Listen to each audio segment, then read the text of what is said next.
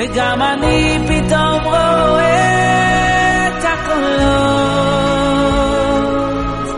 Hello and welcome to Kolot. This is your host, Rabbi Hillel Kappenstein, director of the Columbus Community Kollel, and it's my great honor and privilege to bring to you our next episode featuring Tzippa Leah Sheinberg, LCSW. This episode we will call Trauma and Triumph 2.0. Should be a fascinating episode. Last episode, we had my aunt, Jill Kappenstein, who talked about somatic experiencing, which is some sort of modality for those suffering with trauma. And today we're going to discuss something else that people do when they're in trauma. And believe it or not, there are a lot of different types of trauma. And we're going to discuss, does everyone have a little bit of trauma? So it's going to be a very fun episode, and we're going to learn a lot. There's going to be what to learn for parents with children, especially young children, and how the early developmental stages of a child are so important and crucial for their health down the road. So we're going to discuss a lot, and I think you're going to really enjoy it. We'd like to thank our media sponsor, and that is Columbus Jewish News, CJN. Thank you for being our media sponsor. And we're also going to dedicate this episode to Tzippa Leah's father-in-law, and I have to share with you that that is my great-uncle, Harav Meir Sheinberg, Zecher Tzarak Livracha, Meir ben Shmuel. And we're going to dedicate this episode in his memory, Le'iloi Nishmaso. And hopefully you're going to learn a lot. I hope you could share. If you could leave a review, that would be great. And without any further ado, allow me to tell you about our guest.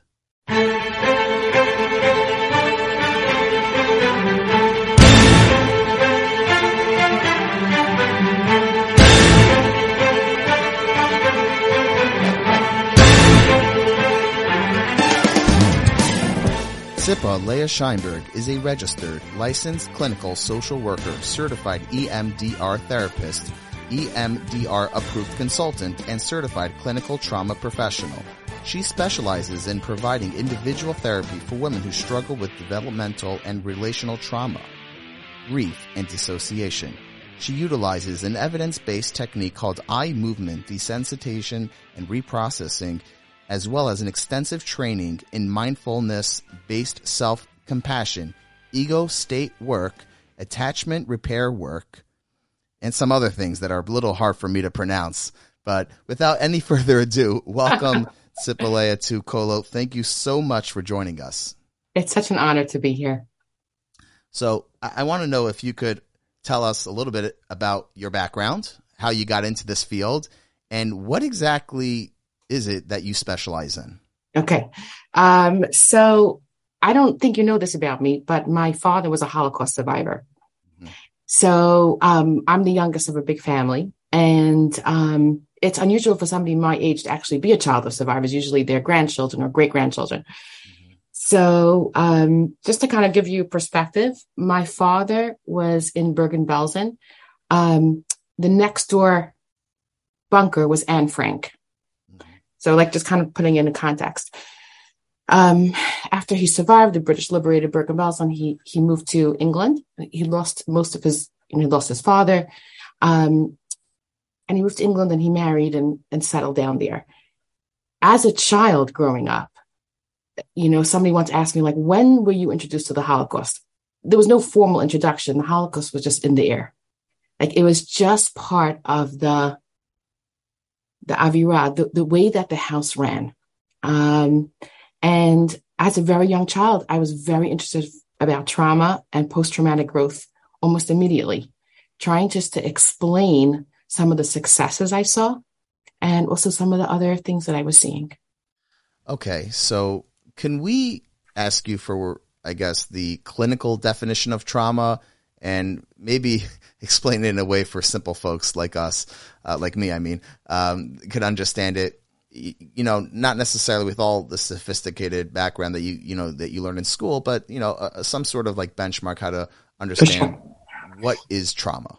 Sure. So let's talk about 3 different types of trauma, right? There's acute trauma, which is critical single incident trauma. God forbid, a school shooting, a tsunami, being attacked by a bear, being stuck in an elevator for 48 hours without food or drink, right? A single incident critical trauma. There is chronic trauma, which is when people grow up with not enough of what they need consistently. And there's usually neglect is involved with that, where their basic needs are not met. Again, food, water, safety, basic protection and limit, it's not set. And then there's complex trauma, which is chronic plus acute. And So what's the name of the third? complex, right? So complex Okay. trauma is when you have a childhood. Unintended. Okay. Exactly. It's when you have this very difficult childhood plus some critical incidents that were not taken care of. Wow. Okay. So incidental, chronic, and the two together are the three different types. Is it fair to say that everyone's had some sort of incidental trauma? Is that a fair statement? It's really tricky. The word trauma. You know what? And I'm going to tell you why I asked that question. Yeah. I referenced this in our last episode, and I'll reference it again now because to me it was a mind-blowing statement that ever since I heard, I've been saying over a lot.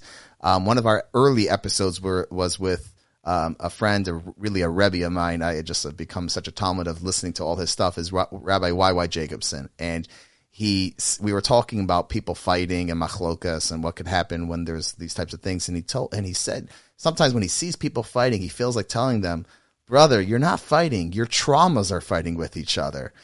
And like now, like when I think about it, like, yeah, this person is ultra sensitive because something must have happened to him and et cetera, et cetera, et cetera. Now, I don't know if he was, he's exaggerating or not, but I guess that kind of made me want to ask you, so does everyone have a little bit of trauma?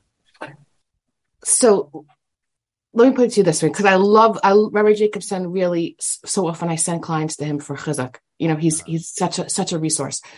Let's put it this way. Let's say you're cooking in your kitchen, right? And you're cooking, you're stirring some eggs, you're making something, and all of a sudden your oven kind of blows up. Mm-hmm. Okay. So you grab the fire extinguisher and you get it out. That's not trauma. That's a difficult moment. Okay. If God forbid there's a child standing there and a child gets hurt, right? The memory and the episode of a child getting hurt is stored in a different part of the brain than a difficult moment. Mm-hmm. So traumas are stored in the amygdala of the brain, the base of the brain, and difficult moments are stored in the prefrontal cortex. And this is a huge piece to understand because people can have a lot of difficult moments, but not necessarily as trauma. Trauma is when there's an existential threat to the nervous system, whether physical or spiritual. And children who don't necessarily have the maturity to realize this is, this doesn't happen every day. This is, we'll get past this and we'll have precautions so it doesn't happen again. They don't have that, intellectual capacity. So they therefore store it in their brain as something that could be lasting for much longer. Is that basically how it is? Well, interesting. I've seen young children who've, survived, let's say, near drownings or something like that, right? Those are what we're calling those critical single incidence trauma. They very often can really, with a little bit of EMDR work, they can come right back. With adults, right, that something happens to a child very often is a trauma stored in the brain. Mm-hmm. What happens when it's stored? Does it collect interest? Yes. What a great way to put it. Yes, absolutely. It absolutely does collect interest and it really starts to impact. Let me give you a couple of examples, right? So people come into my office very often, let's say, with anxiety around a subject. For example, they're terrified of dogs. They're frightened of bridges. They're frightened of elevators, right? These single, but it impacts everybody around them. EMDR really helps, without too much talking about it, really helps us go into the amygdala of the brain and help reprocess it, that it becomes, a person starts to feel safer and better again. It starts to resolve the phobia and the fear, not fix it or rescue. Okay.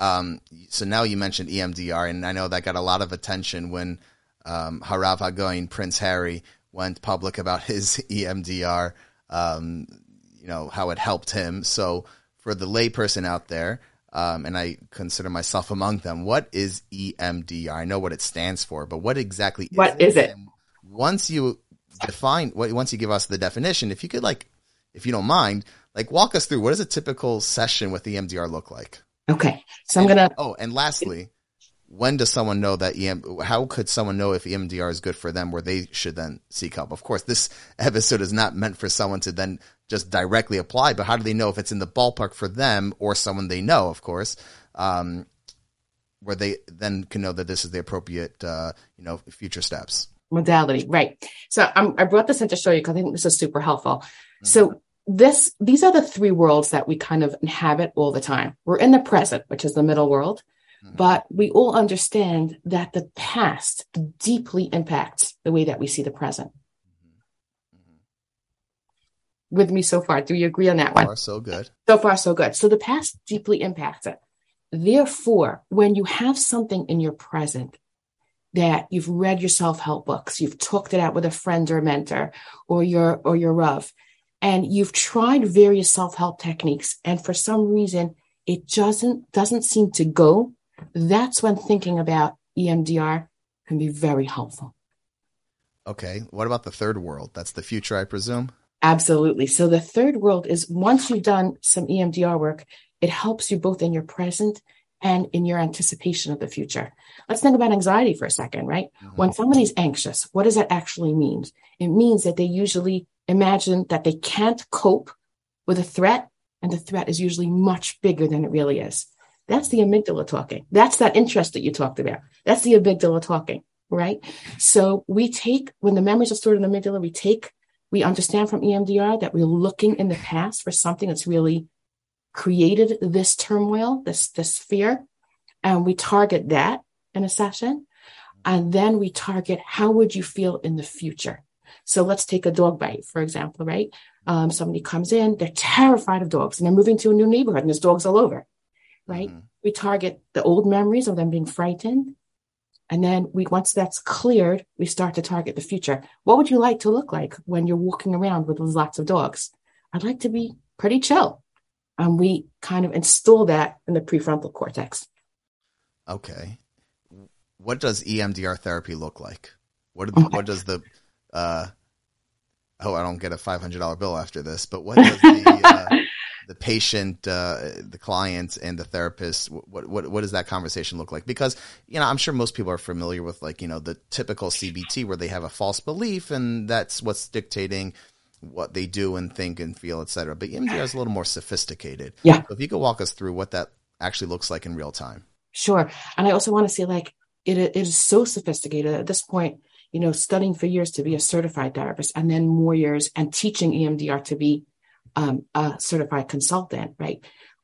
I deal with a lot of anxiety and PTSD, but a lot of complex PTSD where it gets much more tricky. Mm-hmm. But let's talk about COVID for a minute, because that's really where so much of EMDR really kind of, and I'll get back to Prince Harry, don't worry. But I saw, right, let's think about COVID. Doctors and nurses, they were trained to treat, they were trained to help. Understaffed, terrified, not knowing what to do, right? So many of the medical personnel really wanted to quit their job, and they came out with PTSD. We went into hospitals and did some EMDR sessions where they remembered that first wave of COVID, and they were utterly helpless, right? Not to let it go into the future, but they'll continue to feel hopeless. Like that was then, and this is now type of feeling. And how do you stamp that in your brain? Nice to say, but how do you, how right. does it so that is a protocol that is a protocol that we do with people, right? It's a very specific protocol, just like a medical protocol, but it's obviously hands off, not hands on, but it's a medical protocol where we are helping people go from the amygdala, a really traumatic memory. We help them process all the way through bilateral stimulation, where sometimes we're tapping different sides of our body, sometimes with a light bar, sometimes with tappers. I have them right behind me, but there's a very specific protocol to help bring it to the prefrontal cortex and then to let it go. Okay, so what happens when it comes from the, I don't know, amygdala? Amygdala. Sounds like a Hebrew word, actually. Yeah. So what's the as we would say once we're at Hebrew, what's the nafkamina if it's in the what's the practical difference if it's in the amygdala versus the prefrontal cortex? Okay, that is a beautifully formulated question. When it's in the amygdala, it cannot tell time. Wow. It is the most terrifying feeling to live through a flashback. Right? So I had nurses coming into the hospital parking lot have a flashback, which is the amygdala holding these shards of memories, like as if a crystal glass is dropped on the floor. And you have these shards, right? These shards of memories of patients screaming, patients in pain, and they could do nothing about it. Mm-hmm. And the memory is intrusive. They don't want it, right? That's a PTSD moment. They don't want it. They're not thinking about it. It comes unbidden. And that's the amygdala not being able to tell time. Once it goes to the prefrontal cortex, we can talk about it. We have smell. We have words. We're able to draw it. It starts to be able to process and go. The body naturally heals. Like Hashem put into the body that we naturally heal. Mm-hmm. Once it's in the prefrontal cortex, we can talk about it and it can go. Right, because if I'm with my very limited knowledge, the prefrontal cortex is responsible for logical and rational thinking, correct? That's the left side. The left is your logic, but the right is your creativity and your visual, right? Right. So like being able to describe a visual. Right. So, and if it's not in the rational part of the brain, then of course it's timeless because, why not? The past is going to repeat itself just like the future is going to be the past, and et cetera. Yeah. So when we're dreaming where the impossible happens, is that also like the amygdala more focused, or how does that work when we're sleeping? So PTSD dreams, which I wouldn't wish on anybody, right, is a kind of flashback in a dream in a certain REM cycle of sleep, which is usually, sometimes could be a memory repeated, but usually it's a theme of hopelessness, helplessness, and feeling trapped. Mm-hmm. Mm-hmm. I want to ask you a question I asked with our last episode on SE, somatic experience. How does that is it like at odds with CBT? And my question, I'll try to make it a little more nuanced. A lot of anxiety that you referenced earlier, anxiety from PTSD. So a lot of anxiety is like, just build tolerance. Like with OCD, keep getting your hands dirty and build tolerance, exposure therapy, et cetera, et cetera, et cetera. Is that can that be helpful with PTSD? Yeah. Specifically think about that trauma, let it boil up. The bubbles it's bubbling inside you, and just keep building tolerance. And then eventually just that's, you get comfortable with the discomfort. Can that be used here, or this is the exact opposite approach, or are they complementary one to the other? Well, comparing anxiety, there's always anxiety in PTSD, but PTSD is a lot worse, right? We're talking about intrusive thoughts. We're talking about flashbacks where you wouldn't want somebody to be looping in the amygdala if there's a gold standard intervention, World Health Organization, many, organizations. This is the gold standard. Like for the VA, for the veterans, this is EMDR's gold standard. We don't let people suffer if we have an intervention, right? So, I'll give you an example, perhaps that might kind of coalesce this together. December 28th, 2019, there was a Monsey stabbing in a shul. Do you remember that? Right. So before the Samashas, sure. Right. It was right down the block from me. Okay. So I'm part of an organization that we are EMDR therapists that go in to situations like that.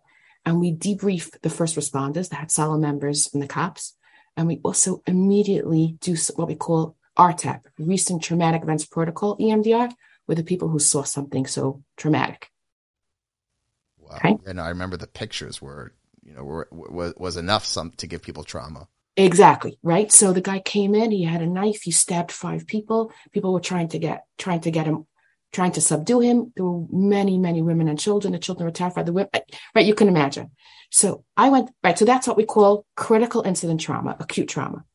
I went down there and I did some EMDR work with the Hatzalah members who were understandably traumatized and with the people. And we got them down, and EMDR is very number oriented, to what we call a SUDS of 0, meaning the distress came all the way down. This was a terrible incident. It's over.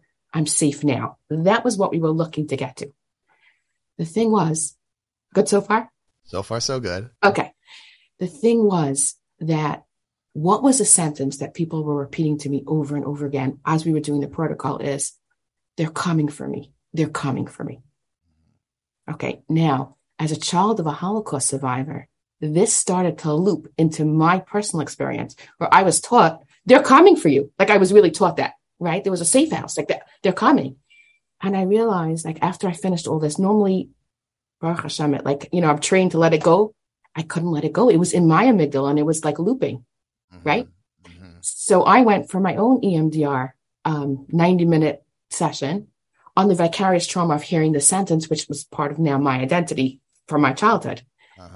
Interestingly enough, 3 months later, right, COVID hit and I was seeing clients at the time. We went on Zoom. And what was the sentence that people were saying? I feel like I'm in the Holocaust. I feel like I have to bunker down and hide. And Baruch Hashem, I'd done this EMDR work for myself because I didn't feel that way. I just was able to support people. I was like, okay. And we did some EMDR work around that. So this starts to become a pay it forward type of thing. Wow. On this show, we had Dr. Lieberman, David Lieberman, who also mentioned that, we were talking about the mental health and COVID and how every single community saw a rise in terrible, whether it was abuse or divorce and, whole addiction, opioids, etc. But interestingly enough, he mentioned that the research is now showing that people who had previous mental health struggles did really well over COVID. Yes. I thought fascinating. Yes. It was something. Old clients who'd done some really good work with me, they did so well. Refuah Kodem Lamaka. Yeah. Fascinating. Yeah. Okay, so let's get to Prince Harry. Prince Harry. Okay. What was that all about? I'll let you take it from here. What was the whole thing with the NPR? So Prince Harry, okay, I'm English. So it's super personal, right? I don't hear it though. Okay. Right, I know the accent went, but you should I know get that. the same because I'm from Atlanta and I don't say Atlanta anymore. Atlanta, right. All right, good. So Prince Harry is personal to anybody English. It's like, oh my gosh, Prince Harry, right? So I remember taking off, I was 5 when Princess Diana and Prince Charles got married. There was a national holiday. Like they canceled school. And I remember my father was a Rosh Hashiva, so I snuck into my neighbor who had a television and watched it for hours. This was the big deal. Could you imagine giving off yeshiva because the prince is getting married? If you think about it now, Anyway, so Prince Harry, his mother, thinking about the interview that he did with Oprah, right? The me that you don't see. He talks about being, I think, 11 and 12. Not allowed to have emotions, right? So right there, not allowed to grieve, right? That is not single incident trauma. That is much more than, right? That we're talking about now chronic and complex, not being allowed to grieve, shutting it down, being sent off to boarding school, suck it up. His father said, look, I had life. I think the phrase was something like, I went through difficulties. So should you, which is a real, historical trauma piece. Like if I did it, you can do it. And he says London was a trigger. His mother, I think his words were, my mother was chased to her death as she was dating somebody who wasn't white. And he's like, I'm reliving this. My wife is not this, white like I am. And she's being chased. The journalists are coming after. I can't bear this, right? London became a trigger. The journalists became a trigger. And his family became a trigger as well. I think he was in a couple of years of talk therapy, which does not help with the amygdala. Until wasn't treating the root cause. No, until he went back, he was brave enough to actually do this and actually televise it so people could know about this therapy. And he really kind of, how do I say this? The triggers are there, but they're not hot, right? They're not super powerful. They're like, look, I know what this is, and now I can use my prefrontal cortex and CBT to deal with it, but it's not stuck in the back of my brain where I just feel like either me or my wife are going to die. Wow. Yeah, I heard this IDF, Rashi Tevos, the I, the D, and the F, intensity, duration, and frequency. So if the intensity and duration are low, the frequency, you'll deal with it as it comes. That's what it sounds like he's doing. Wow. Yeah. That is pretty interesting. So you do a lot. You have a family too, I Yeah. presume? Yes. How do you do it all? Where was I not supposed to ask? It's a lot. So I'm actually in the middle of writing a book. Right? We talked about this. It's a lot. I love what I do, and I have a lot of support. We talk about the book. What are you writing, and what made Absolutely. you want to write it? So I've always wanted to write. I've been writing since I was very young. I'm writing a book about really it's a guide to trauma therapy, but like a user-friendly guide. So lots of easy words, what to expect if you think you need trauma therapy. How's trauma therapy different than CBT or talk therapy? What is your therapist going to be asking you? And it's kind of a conversation between a therapist and a client, so that you kind of get a feeling of like, oh my gosh, you too? Oh, I would also ask my therapist that. And to really demystify what really good trauma therapy is all about. Mm-hmm, mm-hmm. Can you tell us a story, a success story of someone that was, having trauma? Obviously, you could, change a few details if needed. Someone who came in really in a bad state, and how they were able to turn things around with the EMDR. Sure. So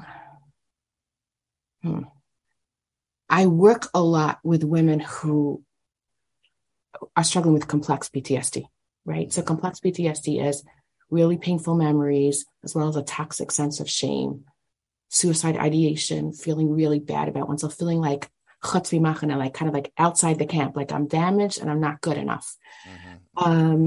Suffered abuse type of thing. Yeah, so a lot of abuse. One woman that I'd worked with has actually given me permission, changing details, but to actually talk about a little bit what she went through as a hope that other people would go for therapy, was a religious woman who had been attacked as a child. At about, I'd say about the age of 9, she'd been attacked. She'd been raped, and she kept it from her husband.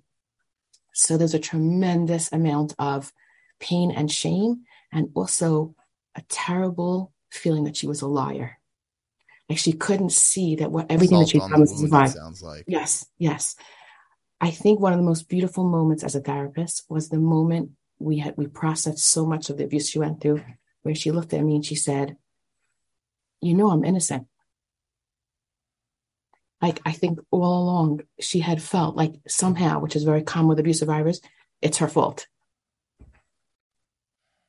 And I think, I saw her years ago. We keep up every Rosh Hashanah. She gives me a call, and I feel so grateful and privileged that I got to train in this and work with people who reclaim their lives. A lot of people, is that why a lot of, unfortunately, victims of abuse and molestation, they don't come out because they feel to some extent, they're guilty and they don't want to admit? Is that what's really going on? I think that's a tremendous amount of it. Yeah. Why is that? It's something that the perpetrator really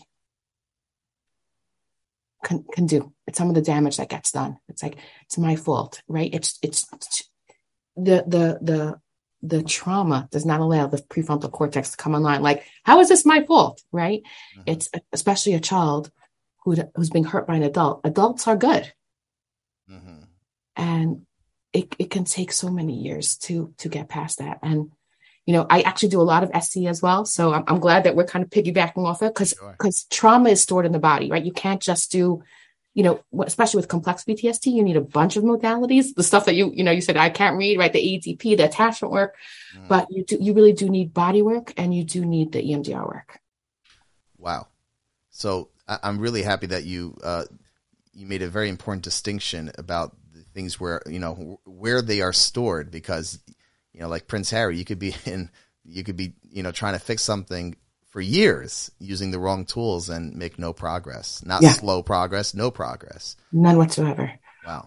One of the girls said her teacher came in and said, girls, it's been 35 years. I finally got on an elevator. When I was 8 years old, I got stuck, and I didn't go on for 35 years. And my daughter was thinking, like, what a shame. Like, a couple of sessions of this would have cleared. So it's, that's, the OCD is something different. This kind of stuff, that was a goal of me coming on the podcast, to really talk about people who in COVID have some of these small but very powerful traumas. And I don't mean small as in not important. I mean, it can seem seemingly small, but if it's bothering you, get the help that you deserve. Mm-hmm. I want to ask you now about your father-in-law. So, for all of our listeners, a full disclosure, Sipalea is married to my mother's first cousin. My grandmother is a Scheinberg. My grandmother Leah Shalom is a Scheinberg, and your father-in-law, Uncle Meir, to us had bracha achrita by my chuppah, like many of my other relatives, but was a very, very big person and figure in our family and many other families besides his shul as well. And I understand that you had a lot of things that you learned from him as a daughter-in-law, and specifically in your line of work. So I wanted to know if we could spend maybe our last segment on this episode, talk to us a little bit about your father-in-law, and also maybe some of the things that that you and he shared specifically in your professional work. Yeah, absolutely. Words can't do justice to the loss. It literally, it was so huge. So I'm going to go to the work piece, the mental health piece. So I went back to school as a mother. My father-in-law was incredibly supportive. When I graduated, I was valedictorian at Fordham. He and my mother-in-law sent me this beautiful, very expensive pen as a gift, like to start writing my notes, so it was that level of support. He collected pens. He knew I loved pens, and it was a gift that I treasure. I have it on my desk. When I started working, my first placement was in an addictions facility, and the amount of shilas that there were around men and women struggling with addiction, whether it was about Shabbos or about so many halachic shilas. What comes first, this issue or this issue? How do we deal with this type of addiction? What's the hashkafa around XYZ? He spent hours with me. And I remember being on the phone for a while with him, and you know how busy he was. He was a Rav, and people called him all over the world. And I called him. I finished and I wrote my notes, and I'm like, oh, one more question. So I called him. I'm like, Abba, I'm so sorry. You have one more minute? And in that very slow, inimitable warmth, he's like, Sipalea, I have all the time in the world for you. Wow. Yeah, it just stayed with me always. He gave me, there were different svarim that he gave me, and I have such a legacy of understanding mental health through his eyes. Can you share a couple examples of things that he taught you? Because here you're talking about a Rav who's bringing the rabbinics to the table and didn't go to school like yourself. Can you tell us a little bit about the things that you learned from him in your field? Yes, for sure. First of all, the power, I'm going to use clinical terms and then I'll put it into later. The power of attachment. The power of attachment means that a child feels loved, secure, understood, safe, and also has limits. Mm-hmm. Right? So like really good attachment between parents and children from the very get-go. Right? I mean, you knew my father-in-law. Was there anybody more safe? Right? He was, right, predictable, safe. And also with his children in Enoch, there was a real element of fun. There was an element of play, which is so important between parents and children. Right? I remember there was a story how one of the Enoch, he was busy learning because he learned Yom V'Layla when he wasn't giving shiur. He was busy learning, and then one of the Enoch was playing hide and seek, and my father-in-law kind of beckoned to him and motioned to under his desk. Come hide under my desk while I'm learning. Right there, children must be children. Right? And children also need to be protected under all costs. What did you mention? Attachment? Yeah. So can you talk a little bit about what is attachment? Attachment is that feeling of between parent and child. And this goes right back to trauma, right? Mm-hmm. What it doesn't happen is I am here as a parent. I'm here to protect you, love you, have limits for you, support you, nurture you. and help you go out into the world. But when you need support, I delight in you coming back to me. Mm-hmm. And why is this so important in children? And when would you say the stage is where it becomes less important? I wouldn't say not important, because we always need some, but where specifically in the bracket, so to speak, for children? Okay. Can I use a religious example? Would that be? Please. Okay. So you know that Rashi where Yosef was going to do an Avera and he saw the Musta Yaikneshel Aviv, right? He saw his father's image. Wife of Potiphar. This is right. in Parshas Vayeshev. Sure. Okay. When we have good early attachment, and early attachment is, 0 to 18 months. We're talking early, 0 to 5 years. Early attachment, because that is the bedrock of attachment. When we have good attachment with our caregivers, right, we can go out into the world and we carry them with us. Fascinating. So, we really, in EMDR, we call that resourcing. The resources inside us. We don't need EMDR for this. We can go right back to the Torah, right? Mm-hmm. Yosef HaTzadik had his father as a resource. It was that in his head, Tzaddik, don't do this, right? So good attachment, when we are adults, we carry it with us, to help us make the right choices, believe in ourselves, serve. This is how this works. People who have not had that, and I have to say this, the Scheinbergs have, mm-hmm. right? Thinking about this, right? But many, many people don't. Their feelings as children were dismissed. They weren't protected. They weren't thought of. They had food and water, right? They had a bed. Mm-hmm. But not necessarily did they have that devotion and love that creates such strength in a person. And someone who, was not fortunate to have that, they're now an adult, what do they do to help themselves? Obviously, they'll know what not to do or what to do for the next generation. But what do they do? Now, by the way, this is very much amygdala based, right? So you can have a mother, and this is one of the work that I do, parenting. She's a survivor of some type of complex abuse. She wants to cognitively do it different, but as the old saying goes, every time I open my mouth, my mother comes out, right? Mm-hmm. The amygdala, once you get triggered by a child, you find yourself very often saying things that you didn't want to say from your own childhood. It's a very common experience. Mm-hmm. Mm-hmm. So this is fascinating stuff. Yeah. Attachment is where it's at. I don't know if I answered your question. Yeah, no, I can't help, every time we do one of these types of episodes, we've done a few on mental health. We've done, thank God, many different types. We've done, Rabbanis, business, banking, sports even. And we've done a few on mental health. And every single time we do one on mental health, I can't help but think wow, we are so sophisticated. We have so much, this is really the world's greatest computer is on our shoulders. Sure. It's fascinating. Wow. So thank you so much for your time. Do you have a time frame on when you think your book is going to be coming out? Yes. You know what? I just want to go back to the other thing you said about what can people do? There's tremendous hope, right? Creating loving attachments in your adulthood can be very, very healing.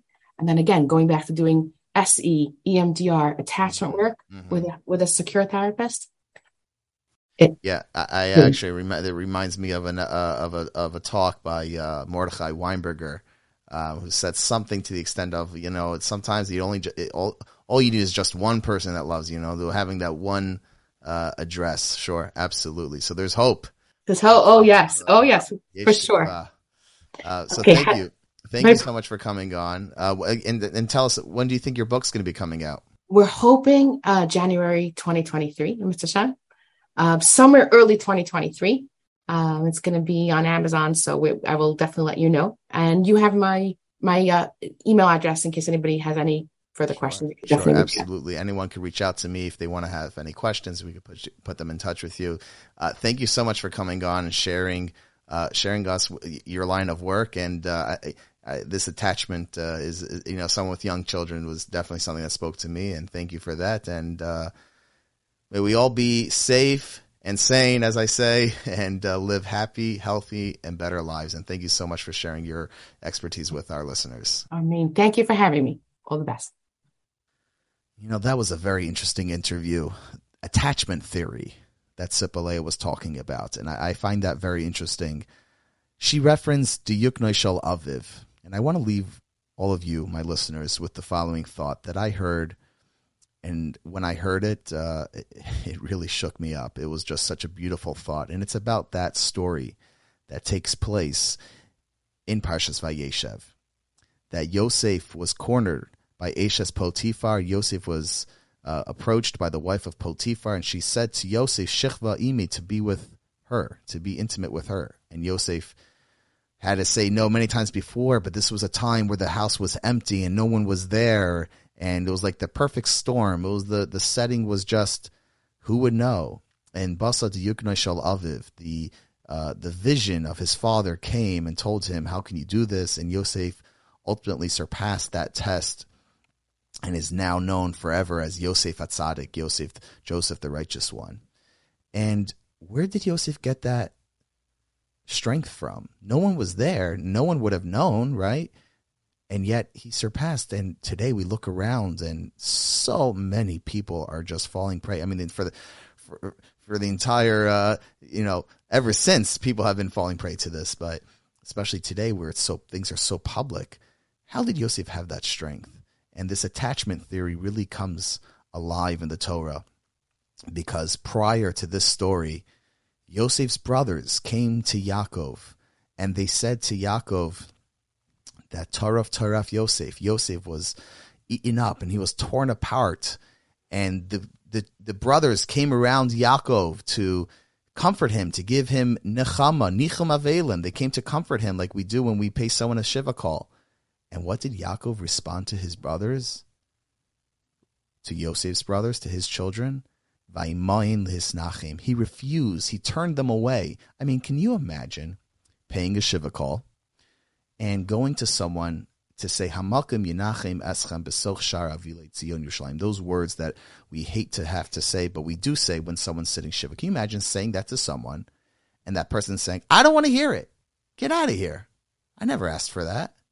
Can you imagine? What would you do? What type of response would that be? But that's exactly what Yaakov did to Yosef's brothers. And I heard a beautiful pshat that it's the same word vaymayin that Yosef refused by Eshes Potiphar. Yosef refused because he knew that thousands of miles away there was someone who was very attached to him and never gave up on him, didn't want to be comforted. You didn't show me a dead body, you just showed me a cloak.